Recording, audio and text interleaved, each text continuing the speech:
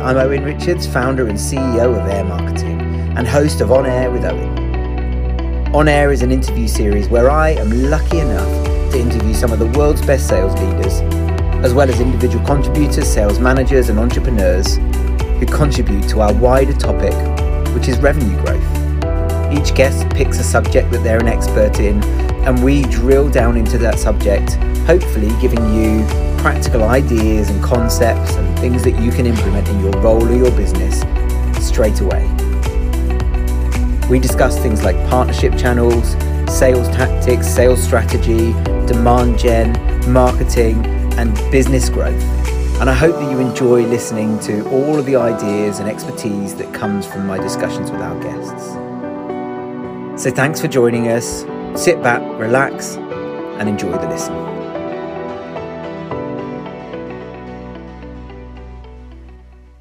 Hey guys, welcome to another episode of On Air. Today I am joined by Nikki Patterson.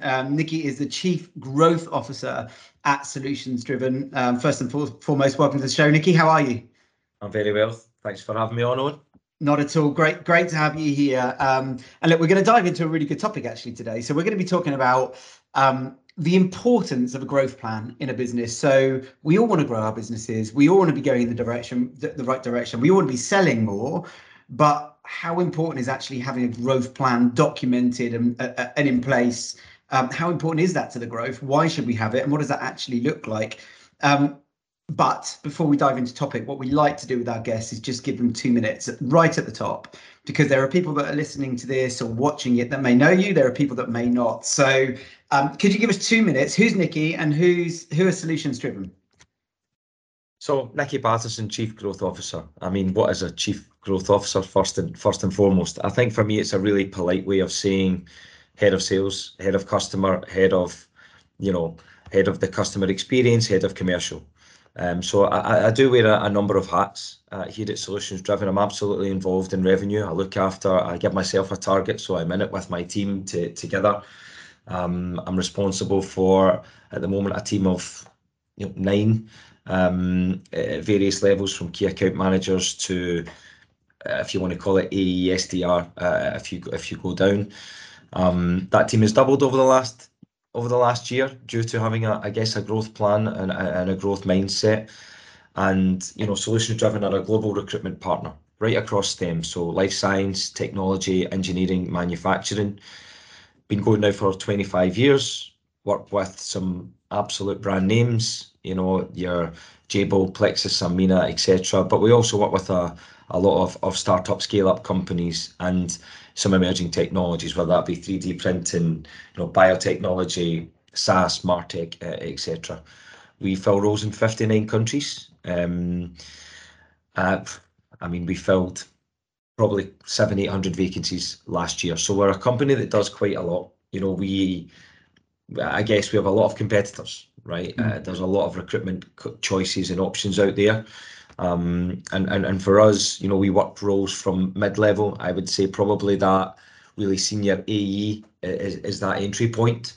A lot of individual contributor roles, but we do a hell of a lot of, manager, director, VP, executive level roles, as well as kind of a, fast scaling projects for clients, which probably fits more into this conversation today.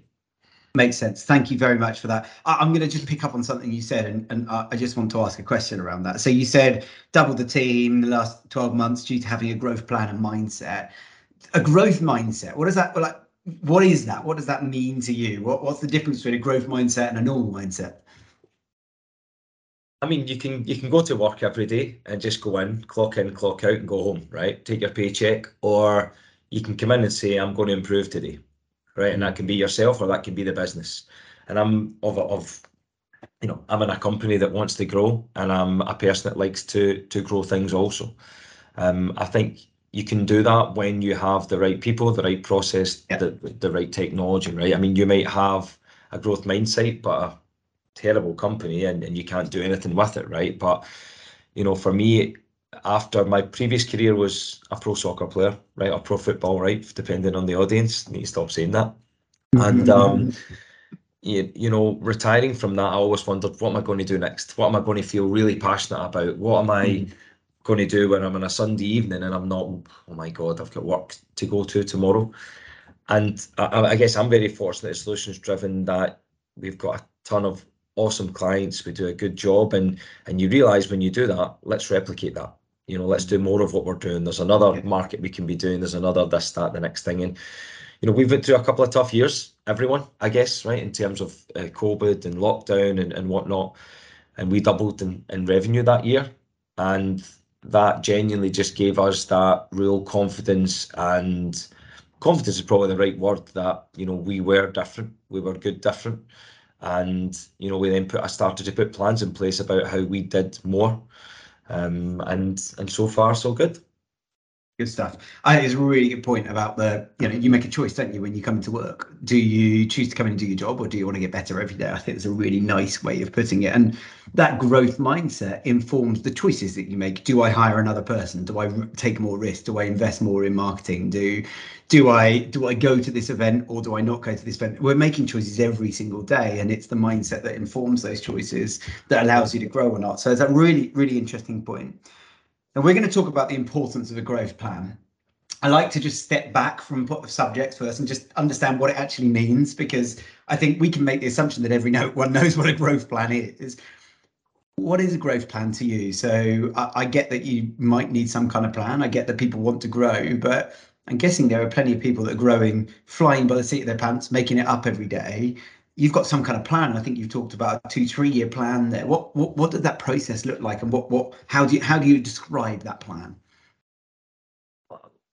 I mean, let me take a step back, or start that from a different angle, right? Sure. I'm very, very fortunate that I get to speak to sales leaders and business leaders and HR and talent acquisition leaders, executives every day. So I get to steal, beg, borrow knowledge for fun, right? I don't come up with all this stuff on my own, and I'm part of some amazing networks, Pavilion, etc., right, that, you know, people are constantly, and we're just in a phase where people share stuff every day. You know, you can go on and learn and grow by just watching LinkedIn. It can consume your day. But on the flip side of that, you know, you're seeing the average tenure of a VP of sales being 18 months, the average tenure of an SDR being 6 months. You know, if the SDR is not promoted in 6 months, you know, they're raging, and, you know, they want to go find the next thing. Our growth mindset globally right now is absolutely messed up, right? People are expecting things quicker than they ever have expected things. You know, they've not even hit their own target yet, and they're thinking about the next role. You're seeing VP of sales, you know, from the day they're hired, they're promising the world to get the job, they get the job, and then they go, right, this is not what I expected, or maybe I don't quite have the infrastructure around me to go and build that team. You're hiring a VP of sales and saying, great, you know, your job is to take us from 5 million to 10 million. You know, you're going to double the team, and they go, great, but they've never hired before, for example. And I'm only using that because that's my, you know, our skill set here. And then a VP of sales that used to be a really good salesperson, maybe managed a couple of people, you're now asking them to daily coach individuals, spend 3 or 4 hours of their day building a network, hiring, interviewing, selecting, ramping, onboarding. You know, I just feel right now we're in a spot where so many people are under so much pressure to hit numbers that everything's falling apart. Some of that is VC or investment backed. Some of that is people just coming out with ridiculous, you know, targets and goals, because they go, my best salesperson did 1 million last year. If we hire 10 people, we do 10 million. It just doesn't work like that, right? And I hate to say it, but I speak to probably half of the leaders that I'm speaking to right now are absolutely massively behind on their plan. So you ask me that there's economic uncertainties, and there's, you know, rising inflation. These things are all huge issues. There's no doubt about it. But people are also using these as excuses for not doing their number. And people are not doing their number because they're not being set up for success. So for me, how has that come about, right? I have grown within this organization from the salesperson to the team lead to the manager, etc. And again, I've only been able to do those things by absolutely consuming myself and the people and the data around me. So who did what when I first came in? What was the benchmark? How do I beat that? And what do I do to beat that? right, once I'm now looking after that team, how can we together, not me, right? Not everybody's just going to be another me, for example. I've never ever thought that way. Everybody's different. But how do you collectively, what are the best tools we collectively think can take us forward? And sometimes as a leader, you need to take some risk and some tough decisions. But then ultimately for me, it's about, if I'm thinking about the plan to go forward, I think back to me. What have we done the last 2 years? Who have been our best clients? What's been the average order? What's been the average time to sale? What's our conversion rate? What's all the metrics that, and some people have 1 million, some people have not enough, but you need to find the right amount that you're not bombarding your team with KPIs. They need to be free, but they need to be very clear as to what your expectation is of them. And ultimately, if I believe, having somewhere between 6 and 8 metrics is about the right number. Yep. And then absolutely coaching consistently to improve on the 1 or 2 that they need support with. And ultimately, you'll find there are common traits and trends within the team, and you can use the team to say, you're the best at that, so help the guys here, etc., etc. So I've never tried to be, this is the Mickey show. I've tried to say, how do the 4, 5, 6 of us work collectively to all improve? I think if you look back and you say, okay, the average is 1 million, but one person did 2. I think most companies, a big failure I see is, they just set that bar just there, and they think, do you know what, if we do 80-90% of that, I'll be happy. But the team think they've had a shit year, right? So it's there's that fine balance between pushing someone and them feeling successful. And can I dive into that? I think it's a really, really interesting point that you're making there. You've made it a couple of times in different ways already. I find the same. So a lot of people are creating growth plans, business budgets, P&Ls, revenue targets, sales targets, individual sales targets, whatever it might be, that are too high. And it's interesting because success is a perception. It's not subjective. It's totally objective. And what might be success for one person, here, I sold 500 grand in a business where the business is expecting 400. Somebody could sell 600 in the same sort of environment, but the target was 700 and be seen as a failure, yet they sold 100K more in the year. And it's really interesting, that dynamic that you create off of what you put as success, and the impact that has on culture, climate, retention of staff, whether they're rewarded or not, all that sort of stuff. It's huge. And I think your point there is that it's got to be a balance, right, between a plan that's realistic and a wish, and understanding the difference between those two. Yeah, absolutely right. And I think somebody can have an amazing year, and they get momentum's key, right? Whether it's life, sport, work, whatever, right? If you get into that, I think a lot of salespeople will be familiar with, what, I've sold 3 things in a row here. I can't wait for the next one. Give me the next lead. Go, go, go. That's not going to happen forever for everyone either, right? And I think it's hard. Also, it is important in our world as well that we don't lowball all the targets and things like that as well, because I've a delivery team that if we oversell, they underdeliver, and that's very, very important, right? So we've had to absolutely work really, really hard on what have we done before? What does success look like? What are the main metrics that I should hold the team accountable for? And ultimately, you then need to hire people that want to be part of it. I always think, right, any salesperson is the CEO of their own little company. And it might be cheesy, right? But it's totally true, because if you live in an environment, how many sales environments are you in where it's uncapped bonus or it's 100% bonus, etc., etc.? If you're doing that time upon time, you're the person that's getting the raise. You're the person that's getting ultimately some of the promotions, sometimes into roles that you're not wanting or ready for, but that's another story. But for me, I just think to have a clear plan on where you're going, you need to look at what's happened previously. Now, the only caveat to that is you still need to be ambitious. I'm an ambitious person, but I'm a realistic person. So it's kind of a finding that balance. But for me, the only way you can, because you can't just expect that same team to just keep, we had 4 or 5 salespeople for 3-4 years. And every year we grew, more clients, more new logos, more average value order, more repeat business. And you're thinking, without adding any people, we're growing. And we're using a bit more tools and automation and things like that. there's only a certain level you're going to get from people. There's a certain longevity you're going to get. No matter how well you treat some people, they might get other opportunities. I've been lucky, you know, I've not lost very many in that team, but we doubled that team just last year. Again, from a very logical point. But then that was different, right? Because for 3 months I was hiring, took me away from what I was doing. For the next 3 months I was ramping. That took me away from what I was doing. And you're going to have impacts to that. Most leaders don't think about that. They go, I'll still do my 100 grand a month and I'll get these others to do that as well. You know, you can't be the hero forever. And unfortunately, right now I'm seeing time after time, and it's not even just sales, it's just business in general, that people are behind in their workforce planning. Even just recruitment world, right? You can start the year and say, nobody starts the year and says, I would love to lose 10 people this year and lose 10 million of revenue. Who the hell says that, right? Nobody. Everybody starts by saying, we're at 100, we'd like to get to 120. Here's the hires we would like. Great, off you go. Yeah.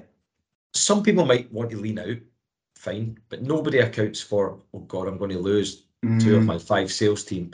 So whether it's a growth plan, whether it's workforce planning from a recruitment point of view, whether it's a delivery plan or an outcome plan, whatever, I just feel right now there's far too many people getting it wrong. You know, I agree entirely. And I think you've touched on it already, the importance of being informed by data within your business and understanding the metrics that play a role in growth. So if I put more money into this marketing channel, I already know what pound for pound I'm getting back. So if I put this in and that rule stays the same, therefore I drive this number of inquiries into the business on top of what I've got now. That's a simple example. There are 100 things that you could be measuring that measuring as inputs to business growth. You know, marketing spend over here, marketing spend over there, number of salespeople, activities from those salespeople, conversion rate from those salespeople, and they all play a role. Yeah. And across that process, you make assumptions, right? We make educated assumptions. So I assume that if I spend another 10K on PPC this month, and I'm spending 10K and get 100 inquiries, I can probably fairly logically assume I might get 200 inquiries. Now, you and I both know it's not going to be 200 on the nose. It might be 150 because it's a bad month in that month. Anyway, it's a quieter month. Maybe the spend becomes less efficient as it gets bigger. Maybe it's more because it accelerates and puts you top of mind more often. And there's the on and on of that. We don't know, but we can make an educated assumption, and we can do that across a number of data points in our business. What I'm seeing is organizations who don't have those data points to start with. So the assumption, the breadth of or the opportunity for error in those is big. And if you're doing that across multiple data points, it's multiplication theory, right? If one thing is wrong, it's one thing. If 5 things are wrong and they're being multiplied against each other, the gap can be absolutely huge. So I guess my question is, 1, how much do you rely on data in the business to inform that growth plan? And 2, what are some of the key data points or metrics that you're looking at to plan for the future? Really good question. I mean, I think, honestly, data leads my life in business now more than I ever thought it would do. If I take a step back, right, 3 years ago, we hired a head of marketing that on day one blew us away in the interview process. And then on day one said, by the way, just so you know, I can't market you guys. We're like, what the hell? He's saying, because you guys are in 50 countries, you're in 20 different industries, you do all these different level of roles, like stand for something. What is it that differentiates you from the 50,000 recruitment companies out there? Because it's very noisy, right? He's like, where do you want me to start PPC? Where do and we're like, well, that's what we're paying you for, right? But he was just making a point, and it was one of the best points he ever made, because we had to sit back and go, what the hell are we good at? And how do you find what you're good at? You ask customers. So we ask customers, what do you like about us? What do you not? And then from what customers liked, we got all this data. So we then started to build, marketing collateral around the data that we're good at, and that leads to other things, right? Now, that's just one example. And, what happened out of that conversation, we actually stumbled upon creating a recruitment category. Now, no recruitment company creates a category. They just try and win roles and place people, right? But I think we are more set up like a tech company than a recruitment company. That's our mindset. We don't have people doing sales and recruitment. We have people that are good at sales and account management and sales, and we've people that are good at recruitment over here. We've got people that are good at data over here. And that's the way most businesses are run. So we're very similar to a lot of the tech clients that we're like. But our category was recruitment process and intelligence, right? RPI, that's what we stand for. It's an in-house methodology, probably more than anything else. But the recruitment is all about the results. How do we get the results? Process and intelligence. So process is the framework that we put in place for our team to be successful, KPIs, etc. And the data is everything else, right? It's your funnel, it's the number of opportunities, it's the number of, so for me on this, a very different funnel sales to the recruitment side, right? But on the, ultimately it's very, very easy, I think, for us on the sales side. We know the exact percentage of business that we win from the opportunities that we open. And I'm happy to share that, right? I mean, if we talk to 3 brand new clients, we close one of them consistently for the last 3-4 years. And it's been creeping up ever so slowly. People right now are evaluating things that they do more than ever.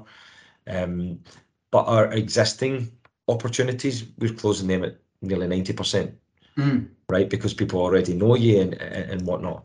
So what I'm not going to do is say, okay, our average is, every deal is 50%. So a new person that comes into the business, your target's 50%. We start those guys at 1 in 4 for the first 6 months, then get them to 1 in 3 and grow and grow and grow based on the data that we've got for the last 3-4 years. And again, for me, it's just simple maths, right? If my team are opening 10 opportunities a month and they're all brand new clients, there's going to be 3 that say, yes, I have an issue right now because you've actually approached me about what my challenges are, right? You need good prospecting to begin with. But 3 of them will talk about something right away. 3 or 4 of them will say, I really like what you had to say, but not right now. And 3 of them will say, we can't work together for whatever reason. Yeah. If you do that consistently for 6 months, you've got a pipeline of 250 grand or whatever it may be, right? And it should always be moving up and up and up. That you're any individual in the business, right? You're either, you can spot the downfall right away because you can see you're either not opening enough opportunities. Let's look at the early part. You're not converting enough opportunities. What are you doing in the middle? What are the reasons for people saying no? Great, that's a coachable opportunity. We use Gong for that. I think it's an awesome tool. I would recommend anyone to use Gong for that, particularly for leaders and people training and coaching and ramping quicker. And then ultimately you've got your average value order. Now those it could be recruitment, it could be SaaS, it could be anything, right? But I guess you could look at, I don't actually say to the guys, you must do a certain number of activity. I think that's BS, right? And I hate they do 100 phone calls and speak to 3 people that day and go home happy. That you need to have a real well thought out omni-channel strategy. To. You do that, then really it's about spending good chunks of time doing quality activity. And I guess there could be KPIs around that, right? But really it's opportunity open, pipeline growth. You need to make sure that pipeline is moving along. You need to see your conversion and then your average order. After that, in our business, we know business, 2, 3, 4, continued business takes care of itself. I'm interested to just understand your take on the debate around sort of demand versus headcount growth. So this relates a lot into the SaaS market that we do a lot of work in, but I think it's also true in yours that if you've got a certain amount of demand coming in, you can solve that by increasing headcount, right? By increasing headcount, so long as you get the right people. Equally, you can drive growth faster by saying, all right, I'll take 10 people on tomorrow because they'll create the demand. And as you said, they might be less effective, efficient for the first 3, 6, 9, 12 months. But what we do is we drive growth over a sustained period of time. But of course, the risk is higher. The cost of that is high. Now, if you're a SaaS company that's had £100 million funding, you're probably in a great place to be able to take that strategy. If you're privately owned and you're not got quite so cash rich, that's a big decision to go with, albeit you might not do it quite that size.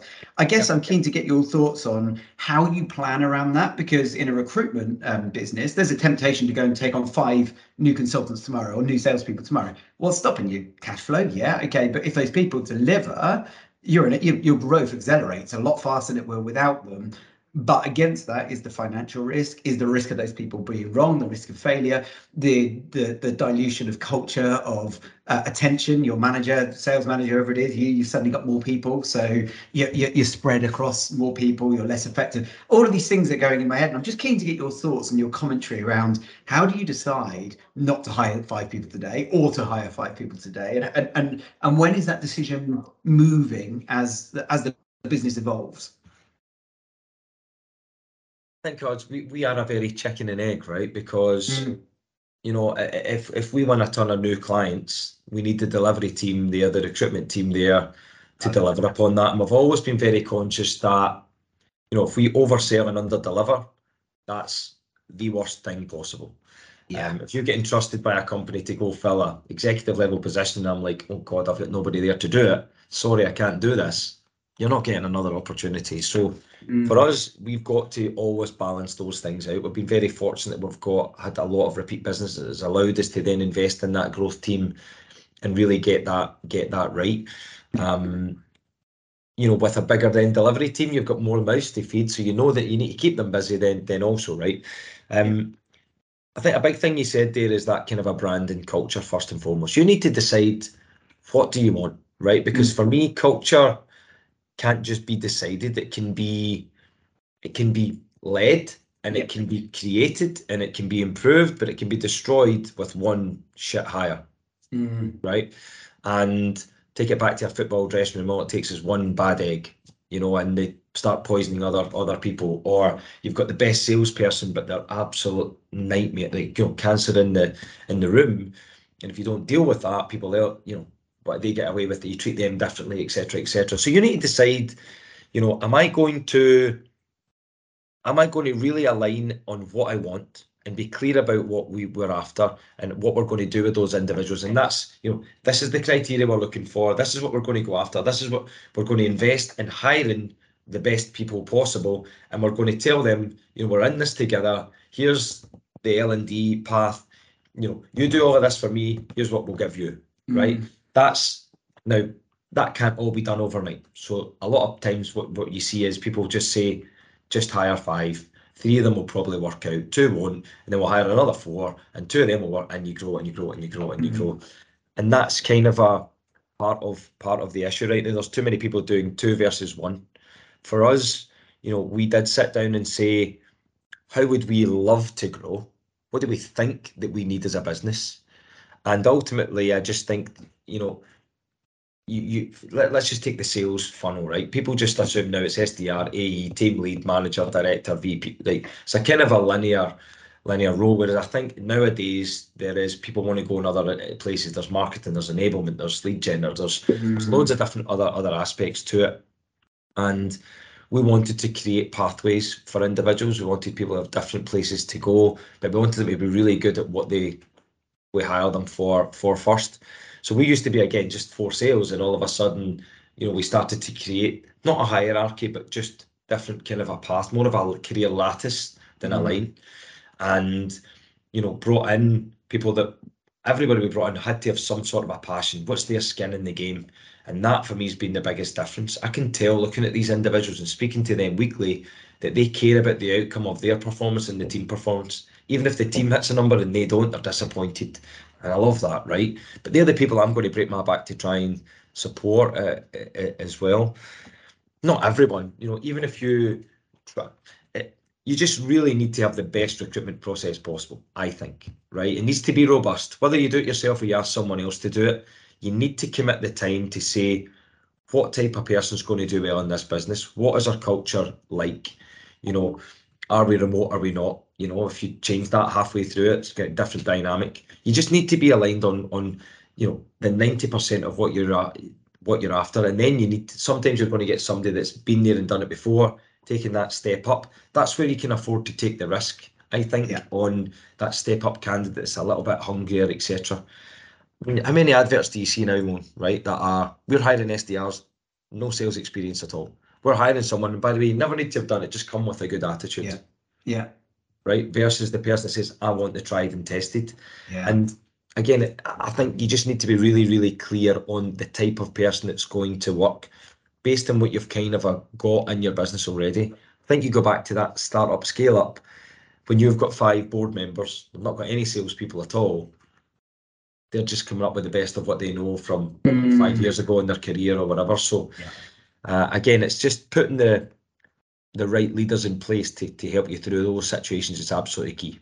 Yeah, makes sense. Look, and you talked about the recruitment strategy. It kind of leads me on to my final question very nicely. So, I'd love to just give you the chance to talk about who Solutions Driven can help. I know you've touched a little bit about being reasonably broad. There's all sorts of roles and countries you hire in, but perhaps you could just give us a bit of context around that. Who can you help, and who should be talking to Solutions Driven, and how can they get in touch with you as well? Yeah, I mean, it's npatterson@solutionsdriven.com, and I'm on LinkedIn, and I'm always up for podcasts like this as well. I'm on Pavilion. I think I'm easily reachable, right? But I think for us, we don't want to just work with, it's quite easy to run who are the top 100 funded SaaS companies in London, right? And then I could just sit and bombard them all day, every day. We are very much an organisation that has been organic growth, and we typically, say for example, we work with client X, we might approach 100 candidates for that VP of sales role. 50 of them are interested. We interview 30, 20 get to know us very well. 7 or 8 get sent across to the client, etc. Right? We've got our own funnel to give them the best and make their life easy. But within that, you make really good relationships. So a lot of our next client comes from somebody that's been through the process, maybe hasn't been successful, didn't want the role, but they're still hiring over there because we're going after who we believe to be the A player, right? And if all I did was work with the top 100 SaaS companies, I've got no hunting ground. So for us, we prefer to work with companies that we've synergy with, that have similar values, that have, they do genuinely. If you care about your brand, you care about your people, you want to hire people that stay, we offer a 12-month free replacement guarantee. Nobody does that. Yeah. Right? Particularly now when the turnover of staff. If you're looking for, a manager stepping up to be a director, a VP, that level of role, that's absolutely our bag. But I mean, if you're talking that senior AE, that enterprise AE, that diamond in the rough, if you're behind in your hiring plan, I'm absolutely up for chatting as well. We offer the kind of we'll fill one role, or we can dedicate your recruiter for a period that helps you fill a number of roles that comes with our methodology, tools, support, etc., etc. So we're very agile in the market, absolutely agile. We're not maybe as rigid as, say, an RPO who want to do all your recruitment. It might just be a really important sales team that you want to put together, for example, and that's perfect. So if you want somebody to represent your brand really, really well and treat it as, as important as we do to our own brand, that's us. Sounds brilliant. Nicky, thank you so much. Really enjoyed talking to you and listening to your thoughts around the importance of a growth plan and how you make it up as well in the first place, how you build that out and what you base that on. Thank you ever so much for joining us on the show. Really appreciated having you on. And good luck with the growth plan. Thanks very much, Owen. Speak soon. Bye-bye.